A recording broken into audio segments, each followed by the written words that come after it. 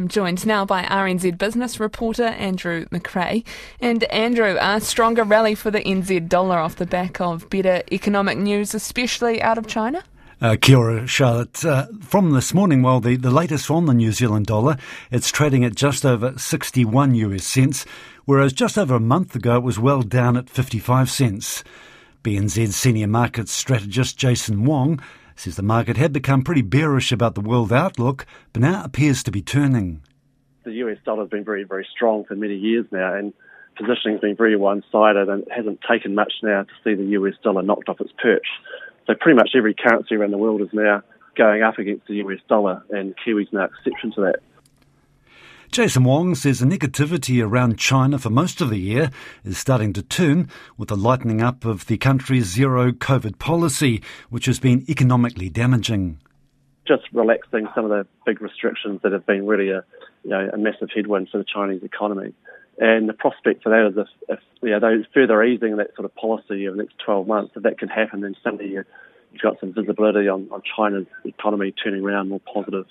Also, there's some measures announced on Friday, or speculation that they'll be going to be easing some of the property measures, and it's going to help turn around the Chinese property market, so that's been positive as well. So, as we stand today, the outlook for China is a lot better. US inflation looks like it's finally coming down, and the US dollar is looking pretty vulnerable. So, the recovery in New Zealand dollar we think can be sustained. Jason Wong from the BNZ. The service sector is seeing strong expansion with improving weather and the upcoming summer holiday season, driving activity over the past 5 months. The BNZ Business New Zealand Performance of Services PSI Index for October is up 1.5 points to 57.4, which is well above the long-term average of 53.6. A reading above 50 points indicates the service sector is generally expanding. BNZ senior economist Craig Ebert says the latest readings indicate a shift in spending to services and away from durable goods. Well, it's certainly on a roll. The question is, to what extent does it continue? In many respects, it is as you say, a thawing of where things were earlier in the year, certainly last year, where those COVID measures were really hamstringing a lot of these sectors. So they're coming back, they're expanding. So it's no great surprise, but they are big numbers coming through in some of these sectors. And you might perhaps think that the rate of growth might start to peter out as we head into later this year and early next year. But for the moment, they're going quite strongly. New activity in sales, orders and business have been strong expansion, as well as unemployment at 57 points, which is the highest level of activity in 18 months. Fonterra Fund's weak unit price continues to generate uncertainty over the company's proposed capital structure. Fonterra Fund Chair John Sherwin told investors at the annual meeting this morning that despite Fonterra's strong financial performance in 2022, the unit price has declined markedly.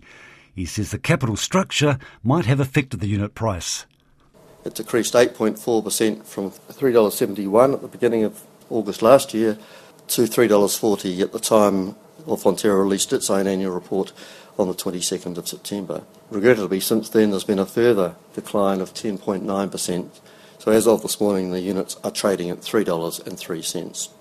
So that's an overall drop of about 18% over the 15-month period. John Sherwin says the performance of the unit price may have also been impacted by the heightened volatility in equity markets and the lower valuation of equity markets both in New Zealand and overseas.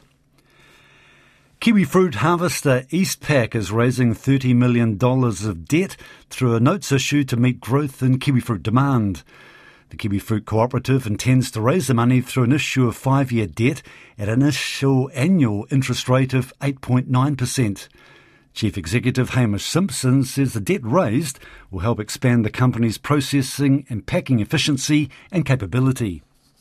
There's been a lot of inquiry from even our grower base who have money that they wish to invest. But I think it's obviously larger scale investors that have a strong connection to the agriculture sector, who understand what we do.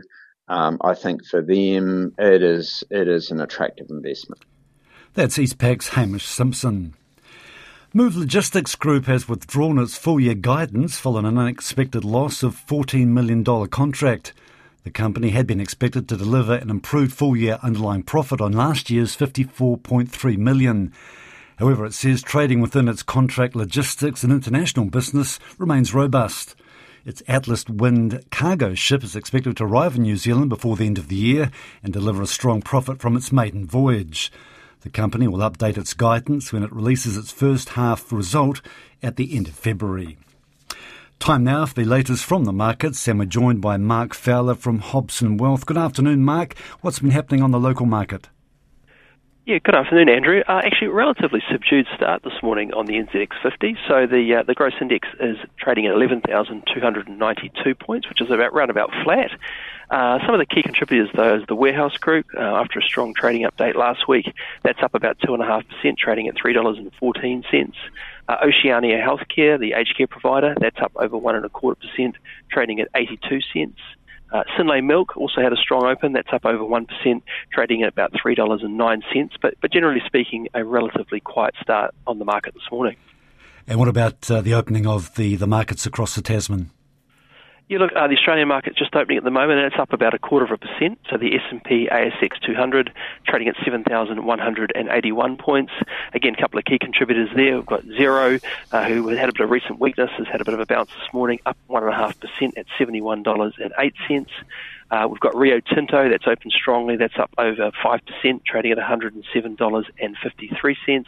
And BHP Billiton likely also up 4.5%, trading at $44.06. Now, we've heard that the New Zealand dollar is up. What's the latest figure you've got? Yeah, so Kiwi is just holding 61 cents against the US dollar, so up quite strongly over from Friday's close. Against the Aussie, we're at 91.20. Against the yen, we're at 85. Against the sterling, 51.70. Against the euro, 59.10. With the New Zealand trade-weighted index currently at 70.90. And Mark, what about interest rates, oil and gold? Interest rates, yeah, sure. So 3-month bank bills, that's trading at 4.18%. New Zealand 10-year government debt has had a come back quite a long way. It's trading now at 4.35%. In terms of oil, so West Texas Intermediate, that's trading at US $89 a barrel.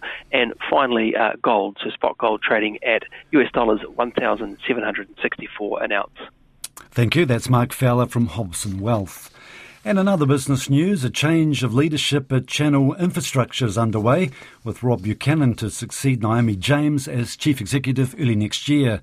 The chair of Channel, James Miller, says the change follows the successful completion of the transition from Refining New Zealand to Channel Infrastructure. And the Treasury is offering a green bond with an interest rate of 4.25% to mature in 2034. It expects to issue at least $2 billion worth with a cap of $3 billion. Given the timing, it cancelled a tender scheduled for this coming Thursday. And we'll bring you a wrap of the day's news and numbers in business at around 5:30 in Checkpoint. But for now, Charlotte, that's business.